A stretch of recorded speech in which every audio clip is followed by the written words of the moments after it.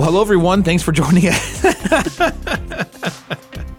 For those of you listening, that was amazing. I'm starting the intro, and as soon as I start, Jeff just snaps his head, looking over at me. It's awesome. But thank you for joining us today for our next episode of Mixed Messages with Jeff Bogue.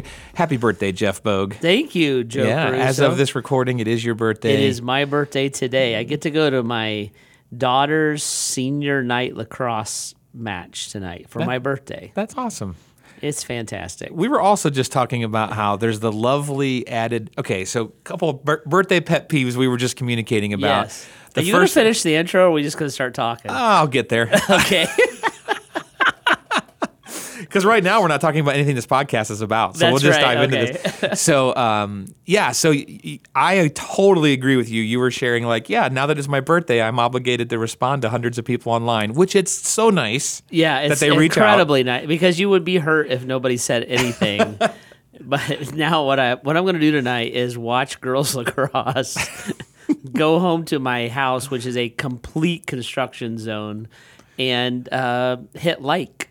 On a bunch of stuff. And thank you, everyone who wished me happy birthday. I actually do appreciate it. Yeah, absolutely. It is amazing how much that can mean something. And then the other thing I mentioned was, I don't know how many of our listeners would agree with this.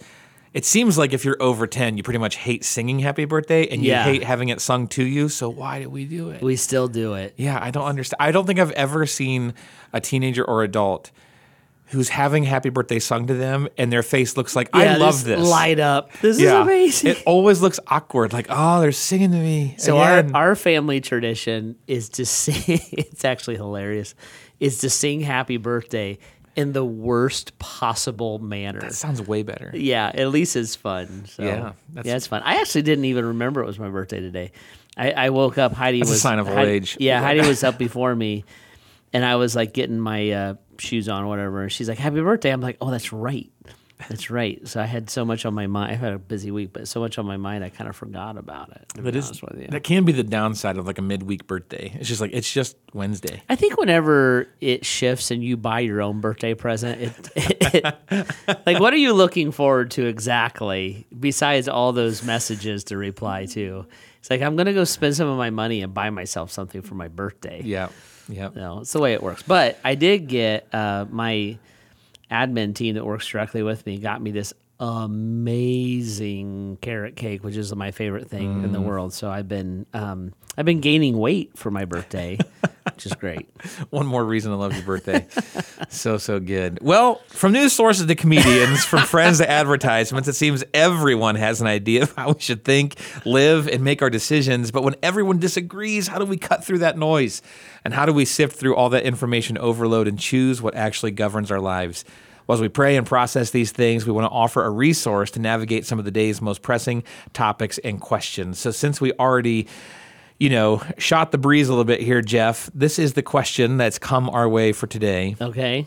What do we do when we're spiritually fatigued? Mm-hmm. Life is just overwhelming. I'm just tired.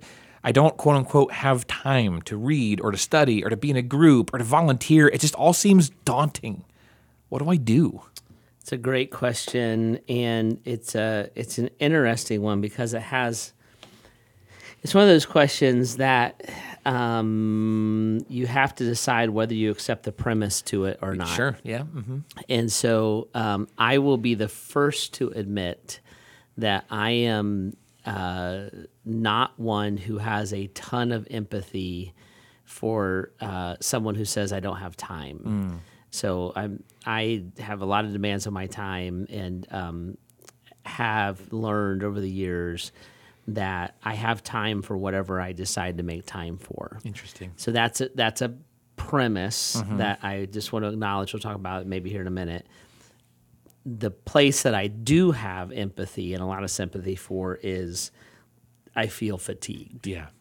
And I feel overwhelmed, and that could be anything from all of my life and the demands on our time that takes us to exhaustion, all the way to I've been in this trial or in this bad place for a long, long time, and it has taken its toll. Yeah. So I think if our listener was here, I probably start to ask them some questions and clarify a little bit. So I'll kind of section this off and answer it in categories. And then for our listener, because I can't ask you directly, hopefully one of those categories will strike at maybe what you're actually thinking about. That sounds great. So when I come to the idea that I am just fatigued in life, right? So North Americans, we tend to go pretty hard, and we go hard after work, we go hard after play, and then if you're a parent, you probably chase your kids a lot.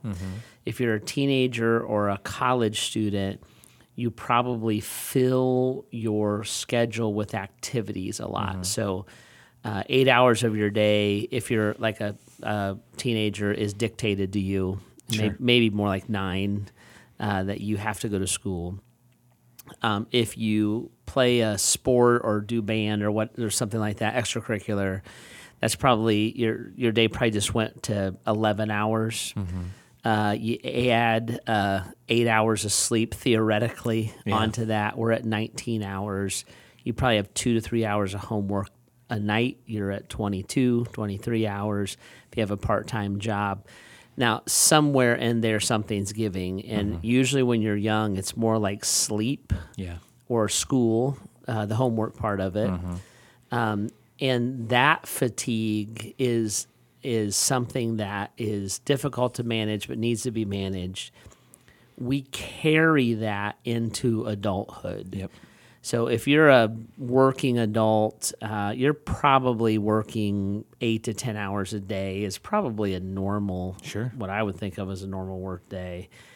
Then you have activities or responsibilities in the evening, and then your weekends get tied up. So that kind of fatigue, the answer to that kind of fatigue and spiritual fatigue is actually margin, where you have to look at your life, and one of the things that you have to be willing to do for your spiritual and your emotional and even your physical health is you have to be willing to say no, and you have to be willing to say enough. I heard an author one time say, he said, if you don't create margin, God will create it for you. Wow. So if you don't take the time to rest and to care for your health, you're going to have a heart attack. One way or another, you're going to back off. If you don't take time to care for your relationships, they're going to break. So one way or another, you're going to wind up with the time. And so that idea of margin is actually a discipline that we need to put into our lives. And it's not necessarily because there's a crisis. I'm going to talk about that in a minute because to me that's category 2. This is self-created. I remember doing this as a parent. You know, Heidi and I have always been busy, and when we have 6 children, when I was in my 30s, I was planting the church. I was getting graduate degrees, and I was trying to raise 6 kids, have a home, you know, all those kind of things. And I remember one day we had our kids involved in all kinds of sports. It's kind of what everybody did, and we're like, well, we should do it. And so got them involved in all kinds of sports. And I remember one day rushing home, exhausted. For me, it was probably 10 or 12 hours after I had left the house the first time. The kids had soccer practice. They were playing, having a great time, and I was like, you got to go to soccer practice. They didn't want to go. They couldn't find their stuff. I'm yelling at them. They're crying. My evening is ruined and tense. Their evening is ruined and tense. And I remember thinking, why are we doing this? Like, this is just dumb. If the point of the sport is to have fun with your friends, they were having fun with their friends. Right. If the point of the sport is so that there's an environment that I can be involved in my kids' lives, well, now like they resent that. And I'm like, this is a societal demand that's unnecessary. We're done. And I took the kids out of sports. Heidi was all about it too. When they got older, they asked to be involved in sports, and that was a different conversation. Sure. But I'm like, they never asked to be signed up for soccer. They didn't look forward to it. I'm like, this is just ridiculous. And so we stopped and found that margin. I do the same thing in my professional life, right? I have a very big job. It's a very demanding job. Actually, I have a couple of those. And I just say that's enough, right? And so it may take you 6 weeks to get an appointment with me. It may mean I don't get that project done as fast as I could get it done. And I'm like, because if I drop over dead, I'm a pastor. If I drop over dead today, we'll have services Sunday. And I love our church, and I feel loved by our church. But that's just the way that is. Sure. It's my family that will, and my closest friends that will be left holding that tab. So that's all margin stuff, and we can do margin. My kids are in college, and if I want to spend time with them, that means that I'm probably going to stay up late, right?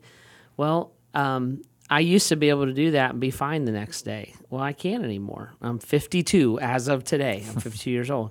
I'm not old. I'm not in ill health. I'm just not 25. Yep. So if I can't sleep in the next day, I'm not going to the 10 o'clock showing of Guardians of the Galaxy 3, even though the kids are going. So it's just looking, and it's all good stuff. It's valuable stuff.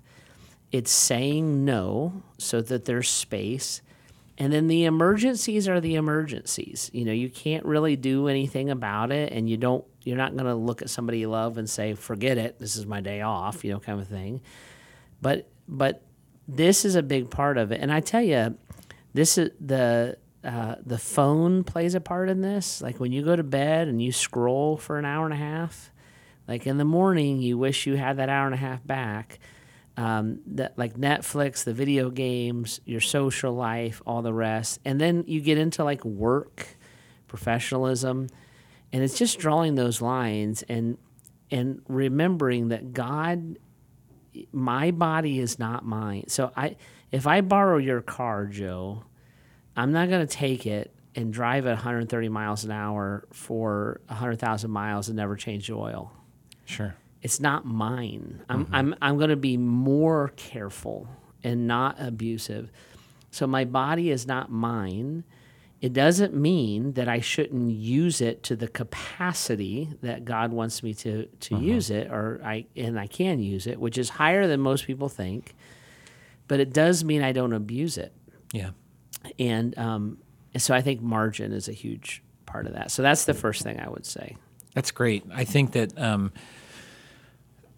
it's something that has to be intentional. Like we actually had a conversation probably 8 or 9 years ago, you and I did, about how like margin in your life naturally backfills on its own. Yeah. And so like if you decide to quit soccer, or if you decide to pull back off of that extra part-time job, or if you decide I'm not going to do this hobby anymore, if you're unintentional about the margin you just created, it will just backfill with the rest of the craziness.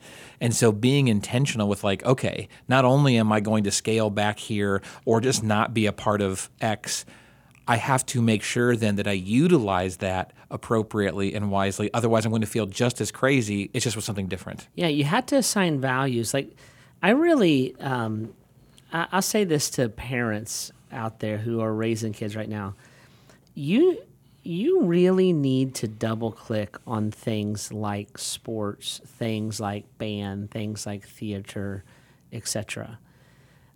Because the return on that investment is generally low. Sure. Extremely low. So me handing my kids over to a coach to raise them, it's 3 hours I don't get to be involved with their life. After I wasn't involved with their life for 9 hours. Right. So what happens is, let's say a kid sleeps 8 hours a night. They're at school for 9 hours. They go to practice for 3 hours. We're 20 hours in, and I'm going to have a relationship with my kid? Now, is that worth it so that they can play a few minutes in a soccer league? I will, parents, I watch this happen all the time. I love you, but you need to listen to me. You'll pull your kids out of church. You'll pull them out of biblical community, and you'll put them on traveling soccer teams year round. You'll pay a fortune. You will pull out of church and biblical community because you got to go stay at a hotel somewhere. They're not even the likelihood of them even getting a scholarship to college is minimal, and you are not raising Pele. Sure. So now my kids don't have a relationship with me. They don't have a relationship with the Lord. They don't know how to navigate life, but they have soccer skills. Right. Now, I'm not anti-sports, No. Yeah. but I'm like it's simply assigning a value to it. Like Sure. there's a point that they can play in a club once a week and have fun and make some friends, and you get value to it. AAU basketball. Your kid is not going to the NBA. I saw this is a pretty blunt way of saying this, but I actually just saw a meme not that long ago that said there's less than a 2% chance that you'll receive an athletic scholarship to college, and there's like a 0.000 or a 0.0000123% chance that your kid will make any sport pro, but there's a 100% chance that you need the healing in the life of Jesus. Yeah. And so it's not that you can't do sports, but if you're forsaking one for the other. It's a whole different thing when your kid my kids play sports. It's a whole different thing when it's a season and it's fun. They miss youth group a couple times and they enjoy it, all those kind of things. It's great. When that turns into 5 weeks of camp in the summer that they have to go to skills camps so they can make the varsity whatever team.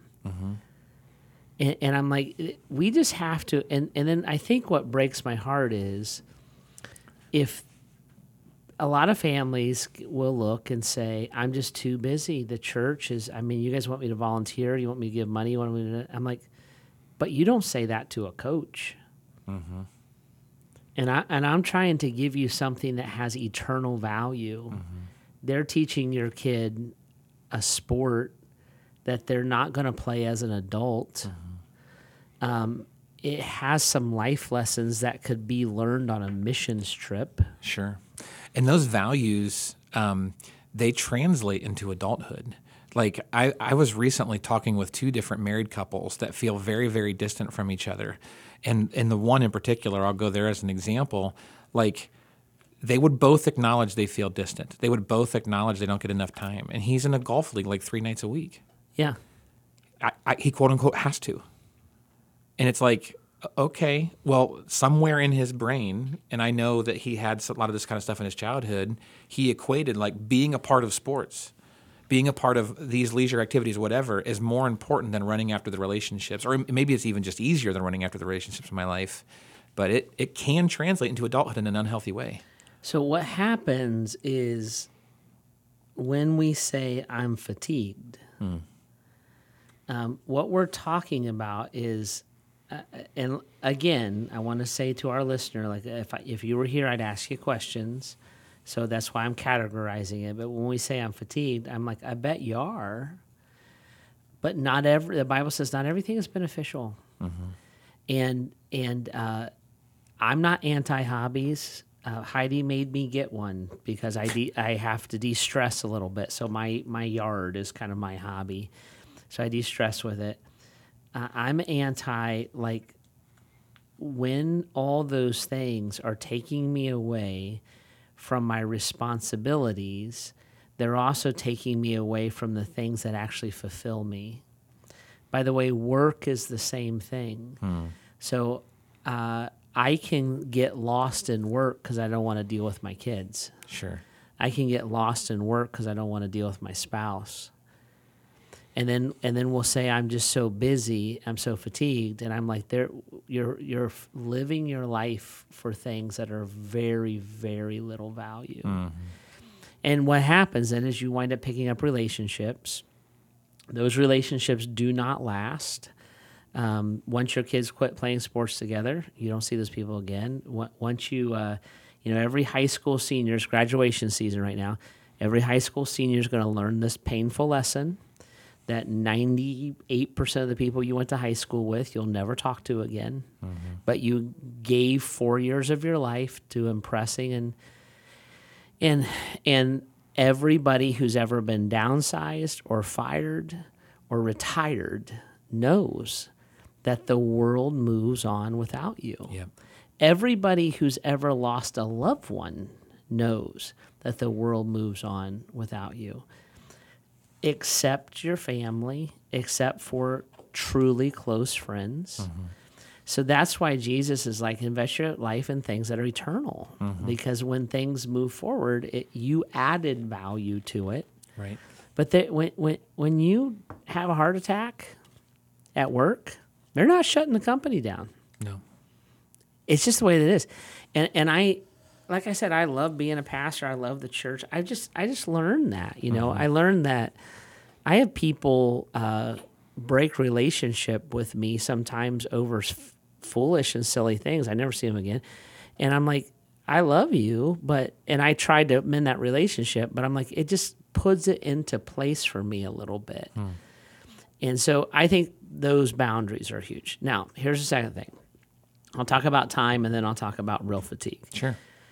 One thing that my children and others have learned over the years not to say to me is I don't have time. I'm like, that's not true. Because we all have the same amount of time. And so if I can produce with my time at 4 or 5x what you produce with your time, that's not because I have more time.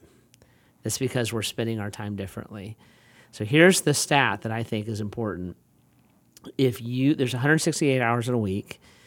If you sleep 8 hours a night and you work 10 hours a day for 5 days a week, that's a 50-hour work week, and that's a good night's sleep every night, you will still have 48 hours of free time to do whatever you want to do with it.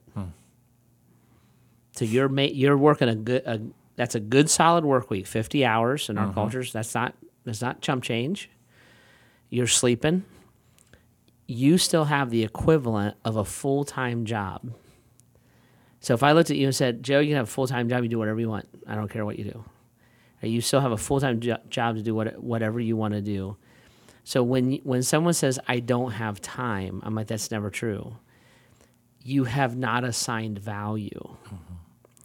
And what happens sometimes is when I look and say, I have to volunteer, well, I just signed a value to that. Like the last thing I want to do is volunteer. I have to go do it. I have to go to life group. Well, I just assigned value to that. I have to go to my kids' game. Mom makes me go to Bible study. Well, you just assigned a value to it. So the issue is not the time. The issue is the value. And I think a parent's job is to help their children assign right value to right things. That's why you're not going to sit in your room all day and play video games. And I think a brother and sister in Christ's job is to help each other see value in certain things. I just don't have time to serve anybody. What you just told me, you watched all 15 seasons of The Walking Dead. So it's just not true, right? My boss is so demanding. I don't have time for that project. Well, wait a minute. You just said that I'm playing golf 3 nights a week. I'm like, this is not true. So that argument will rarely fly with me. So boundaries is like category 1. Time management is category 2. By the way, I don't believe that time is lost in days and hours. I think it's lost in minutes. So when you learn to be efficient with your minutes, you will learn to be efficient with your hours. You will learn to be efficient with your days and then your weeks.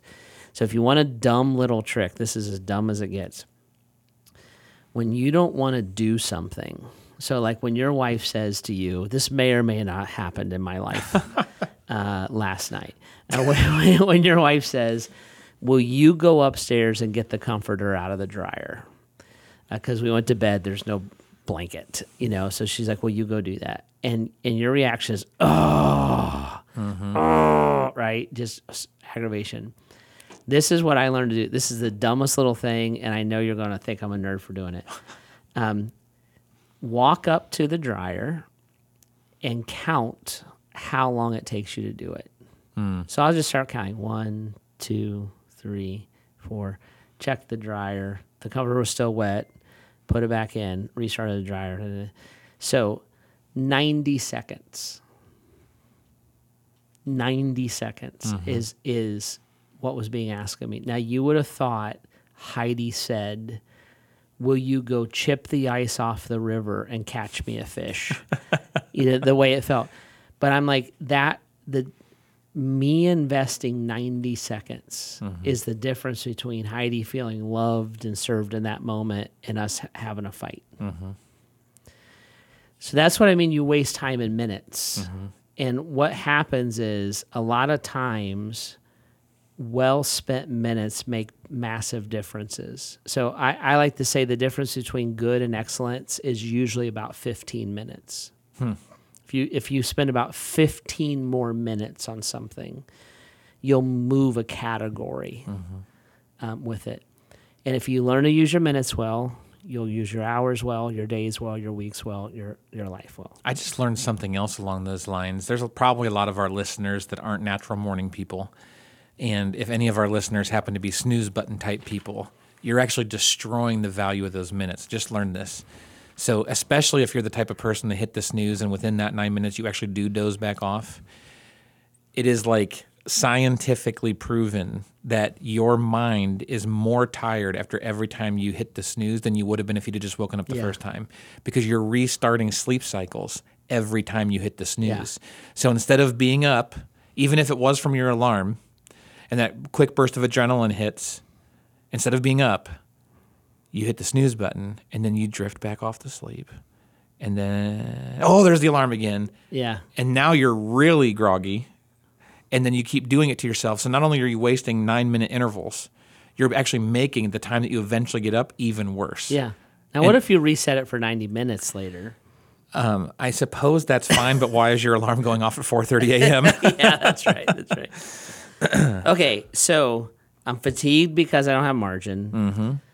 I feel overwhelmed, fatigued because I don't invest my time. Now, here's the one that I think we have to be very, very sensitive about is I'm fatigued because I've been in a battle. Yeah.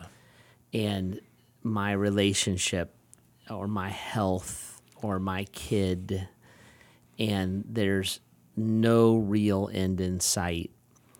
I'm not sure my life is ever going to change, or maybe by that I meant like change back. So I'm genuinely spiritually exhausted. Yep. What do I do? So here's what I would say to that. 2 things. Number 1, we have to remember that the Bible does not always tell us why God does what he does, but he tells us what he is doing when he does it.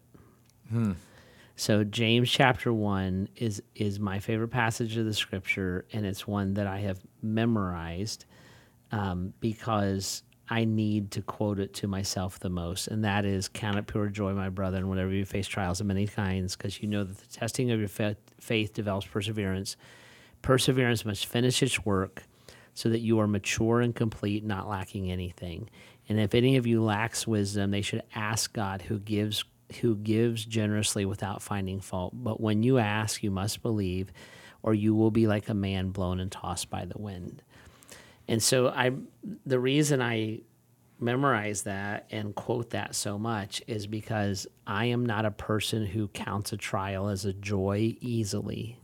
I would rather defeat the trial and punch it in the face. So what the Bible says is, what God is saying to me in part is, he's like, Jeff, there's certain things that you're not going to defeat. Yeah. Don't be arrogant. Wow, yeah. That doesn't mean I'm not working.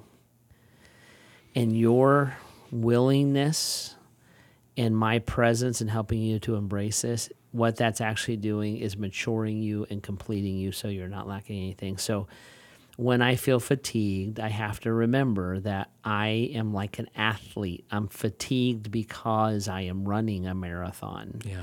And God is building me and sustaining me. That's one thing. The second thing is, when I'm fatigued like that, I have to remember that I'm not alone.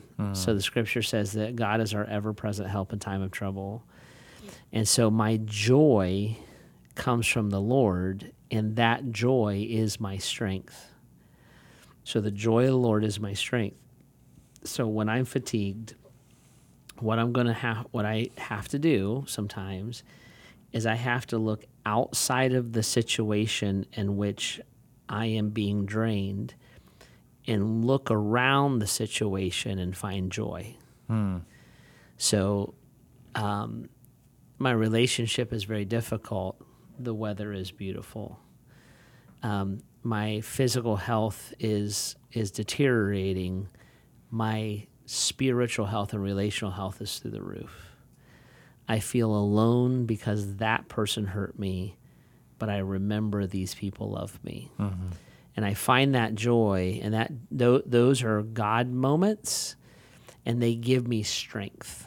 Sometimes it's my mom and dad had a very difficult life, and I did too when I was little. But one of the things we did a lot as a family, so we'd laugh, and it would give you strength, and you laugh about it. You know, that mom would have a health problem, we'd laugh about it. Dad would have a thing where he would kind of be out of his mind for a minute. Well, we'd laugh, not at him, with him. It's like, what are you going to do? You know, so you find that.